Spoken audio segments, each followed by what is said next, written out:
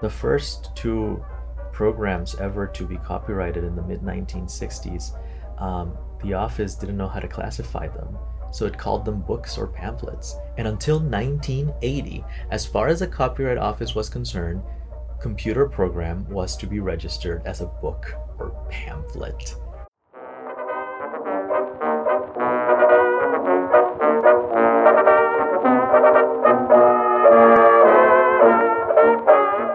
From the Center for the History of Business, Technology, and Society at the Hagley Museum and Library, this is Stories from the Stacks. I'm Ben Spohn. And I'm Amherst Williams. Each episode, we sit down with one of our visiting researchers and talk to them about what they're finding in our collections. So my name is Con Diaz. I am an assistant professor of science and technology studies at the University of California at Davis. I am currently writing a history of software patenting in the United States, and I came to Hagley because you have two amazing collections on IBM's history.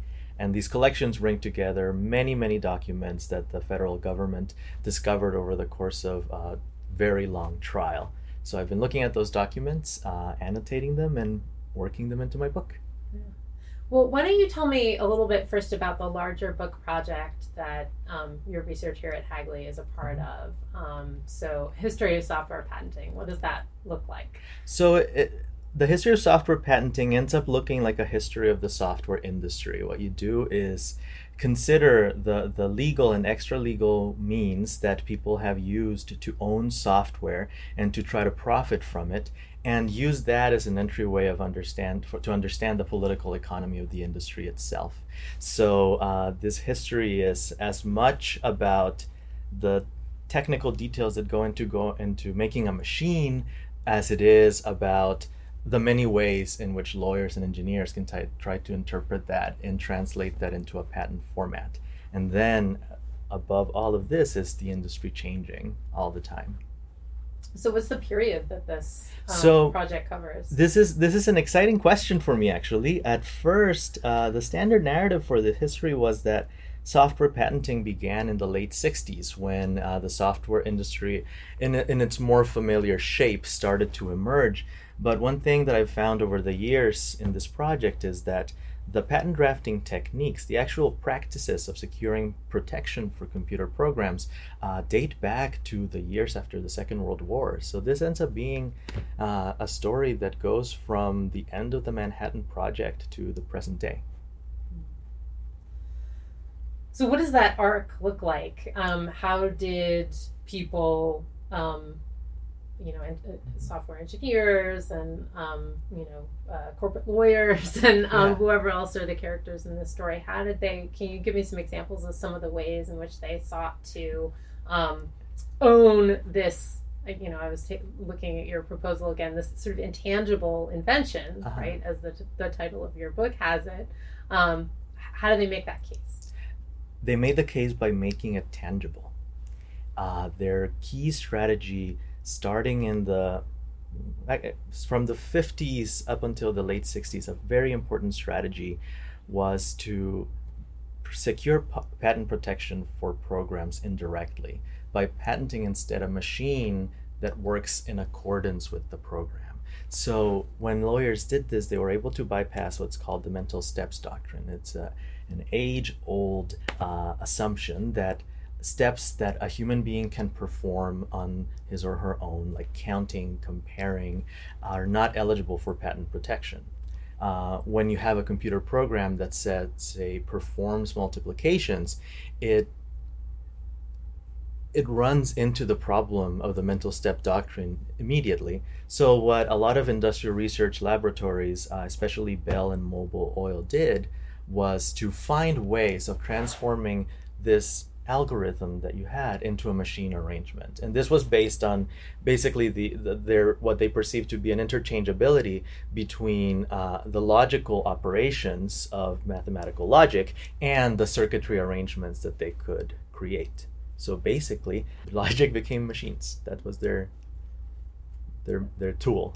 Yeah, I mean, that's a really interesting story or finding, because we think of this story, I think, generally as sort of being one of the opposite movement, the movement from something more concrete to something more abstract as you move from, analog machines to digital machines, from punch cards to, lines of computer code.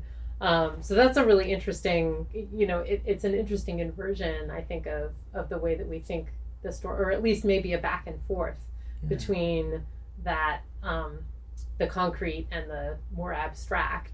And I think the reason something like that could happen to begin with is that with the original digital, electronic, general purpose computers, the act of programming these machines was actually very tangible. Say at the ENIAC, there was a team of women whose job was to open up the panels, rip out all the cables, and plug them back in, and that was programming. And it was not until several years later that a conception of programming as a linguistic activity started to come about and to emerge. That's work that's been published recently by other historians. So that transition from a program as something that involves physical work to something that involves text, and the subsequent emphasis on the text itself kind of erased that original tangibility. And it erased it at many places, except at the firms that continued to secure patents for machines in lieu of their programs. So when did the sort of emergence of kind of software itself as something you could patent? Can you tell me a little bit about the chronology of that? That is a tricky question, primarily because as conceptions of what a program is changed, conceptions of what patenting a program meant also changed. So the chronology, I would say, is different. It's just all throughout, But if it were to follow a few certain distinctive points, it was a change from this embodiment, this original embodiment, at the very beginning, to what eventually become, towards the late 20th century, an issue of implementation. The endpoints of this arc are: my program becomes a machine. That's at the beginning, and at the very end, it's I will patent a machine implementation of my program. So the machine becomes a vehicle for it, as opposed to the substance of the invention. That's the big arc. Tell me a little bit more about some of the specific materials that you're looking at here at Hagley, and how those sort of fit into this story, and what they reveal or flesh out about this longer arc about software patenting and intellectual property. I'm here to study the period from 1950 until 1969, 1970. In particular, I'm here for IBM. My goal at the archives was to start treating IBM not as a monolithic firm, but instead as what it was: a collection of units that were vertically arranged within the corporation and that moved together once a final decision had been done. But if I were to present IBM as a monolithical entity, I would have lost the dynamics of decision making. What did the executives think that software patents would do to their firm? They were the most vocal opponents of software patenting well until the 1980s. So why did they think that? Why did they think that it was dangerous? What did they think that smaller firms would do with those patents? And what were the costs that they were trying to avoid? And I'm especially focused on two moments in that period.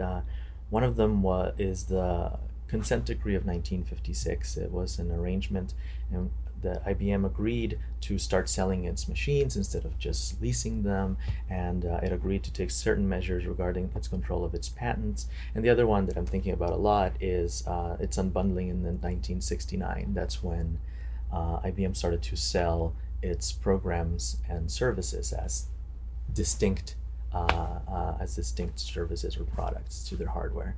And I've found so much here. It's amazing. So give me a sense, a taste of some of the things that you're finding, an example of something that made you sort of like sit up in your chair, or... I found systems engineers describing what it was like to create programs at IBM. telling stories about how difficult it was for them even to conceive of a program as a product instead of a service. And even these short stories that the systems engineers shared are enough to show that one of the reasons IBM was hesitant to unbundle was that perhaps it just didn't have a conception of software as a product built into its business model. And they suddenly had to develop it very, very quickly. And that's one of the reasons why they moved so fast right before their announcement, just to get everything in place. So what are the kinds of programs that we're talking about here? I think today we think of, just a standard, personal computing application, something like Microsoft Word or something like that. But I assume that the programs that you're talking about have some similarities to those, but are a little distinct. So I'm wondering if you can just say a little bit about like what a program is in, 1960. Yeah, so there's a lot of business programs, so processing payrolls, keeping accounts at the banks. There were a lot of money exchange related programs.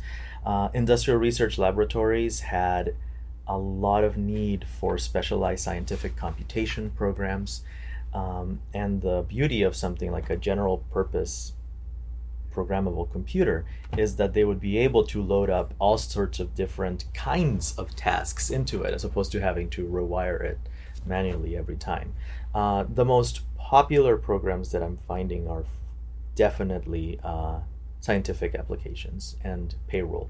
What's the kind of hardware that we're talking about here, and how would people have loaded this software? Is the stuff that's coming on tape? We're beyond punch cards at this point?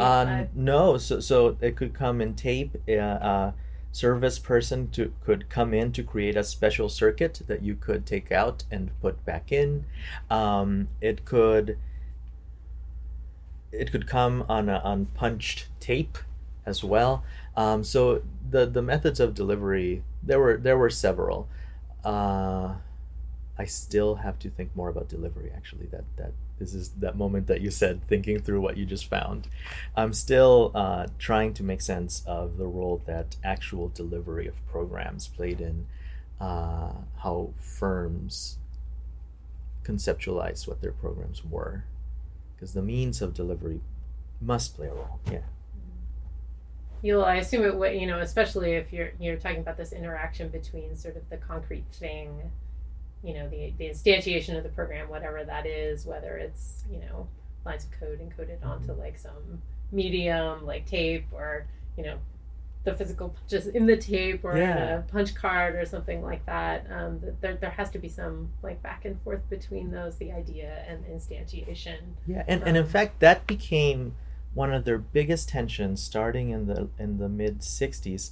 The simple question, what is software, became one of the most complicated ones that they could possibly face. And depending on what company you're thinking about, you would have different conceptions of what software is. And one of my big arguments that I have ongoing in my previous work and in this one is that conceptions of the nature of software are not determined immediately by its technical specifications or by what it is as an object, but instead by the long-term business strategies of the firms that were advancing these conceptions. So for example, for the longest time, IBM argued that software is a text and that it is therefore best protected by copyrights, not patents. And opposed to them, software firms argued that software was a machine, no different than a car, and that patents were the best means for it. And industrial laboratories would argue that software was some sort of a hybrid object, that perhaps its nature depended on the moment in its development at which you caught it. And each of these conceptions served long-term business interests. IBM perhaps wanted software to be a text because they knew that copyright protection was very weak, that if you copyrighted a code that someone who wrote the same program in a different language would not be infringing the copyright. That would enable them to continue drawing from whatever it is software firms were doing. Software firms knew that copyright was very weak, and they gravitated towards patents because they found that this technique of embodying software was giving them at least something that they could show to IBM to try to keep them off at bay. And industrial research laboratories, they changed whichever conception they advanced based on what needs they had. They didn't make money from selling software. They made their money, say, by maintaining telephone lines for the entire country. So their main interest there was to protect their telephony, and they were willing to switch whichever conception of software they wanted based on what their telephony needs were. So this becomes at the end a story of firms debating and negotiating the nature of software based on whichever short, medium, and long-term business needs they might have. I know you're looking also at like some antitrust materials in the archives. How do those materials fit in to your story? Antitrust matters because patents can serve as a weapon to slow down a competitor. And if a firm develops a habit of slowing down its competitors often and aggressively, then the Department of Justice's antitrust division, especially in the 50s, would have taken note.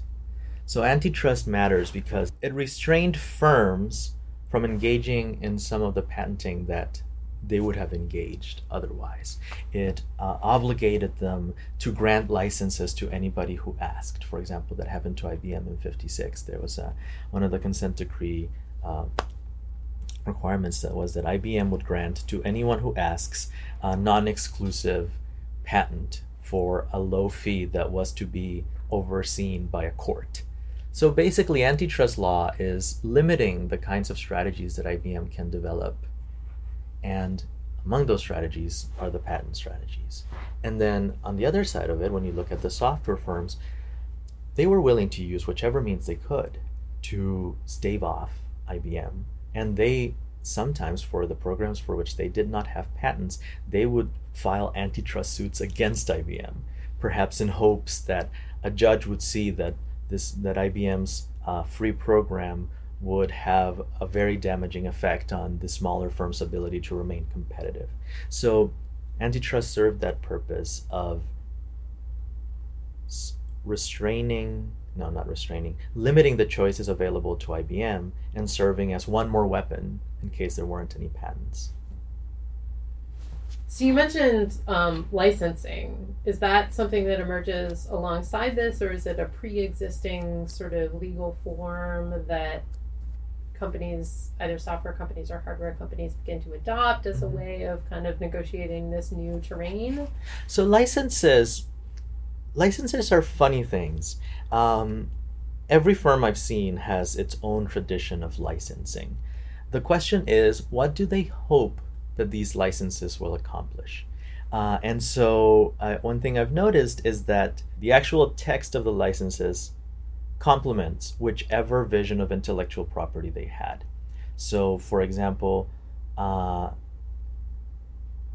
firm that considered the most important thing in their software to be their code, they would have filed a copyright registration for the code, and they would have had a license that would bind basically contractually the user from restricting the code. So they had a double protection. So the license was sort of an additional protection for that. And in this case, if what was copyrighted was the code, the license would make an actual reference to the code itself. For firms where programming was more of a service, the license really had very minimal, very minimal content on the programs themselves, because what the firm was providing was the appearance of someone who would come in and install it for you. And perhaps the most the license would have done was require the user not to interfere with whatever had been installed into the machine already. So these licenses act as sort of a backup plan. And that's useful for firms. If a patent gets invalidated and that's all you have, then that's it. But if you have a license to fall back on, then you can still recover some damages, presumably. And is that something that, this is just my own kind of curiosity, like is the license as we think of it for like a software license or other things like that, like I get my license for whatever so that I can utilize it and use this program. Was that a pre-existing sort of legal instrument, or was that something that that was being innovated at this time around software? No, licenses have been around for a very long time. If anything, what I've seen with the licenses in the earlier period of my story is that they're adaptations from whatever technologies the firm had before. So IBM's licenses for the 701 computer in the early 1950s are very similar to tabulating machine licenses in some ways. Even if the wording is different, the spirit of them is rather similar. So it is something that many of the older firms did carry with them. Yeah. But there's another way in which you can talk about licenses. So these are a firm licensing its program, but if you own a patent and you license it to someone, those ones are just money. So what changed for sure and left an especially bad taste in IBM's mouth at some point was how expensive patent licensing was becoming. That, I suspect, was one of their big reasons to oppose patenting software, because they could see small firms cropping up everywhere, and if all of them had patents, they would all sue IBM, just simply because IBM was the one giving away the programs for free, and they wanted to make money out of them. So the patent licensing issue was very troublesome for IBM, absolutely. It sounded like you were finding a lot of really interesting stuff in the archives, and you gave the one example of systems engineers discussing, how they wrote programs at IBM. Were there any other gems or things that surprised you, or things that you thought you would find that you didn't find in the material that you've been looking at so far? Things that surprised me are statements from IBM executives that describe just how competitive Thomas Watson Jr. hoped that the firm would be. There was this one moment where he brought a few of his executives into the office and scolded them because the firm was losing a lot of money. And after he sent them back to their offices, he sent a messenger to deliver a picture with a note to each of them. It was a picture of a herd of horses being eaten by wolves, and the note says, "You better get your heads together." Those pictures don't survive. These were very personal documents, but you have records of them. You have descriptions of them. You have people remembering what it was like to receive it. The first two programs ever to be copyrighted in the mid-1960s, the office didn't know how to classify them, so it called them books or pamphlets. And until 1980, as far as the Copyright Office was concerned, computer program was to be registered as a book or pamphlet.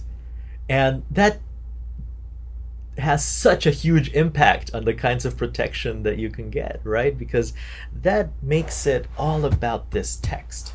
It becomes the most easily bypassed intellectual property protection ever. Yeah, and it wasn't until 1980 with the Computer Software Copyright Act that sort of the collection of things that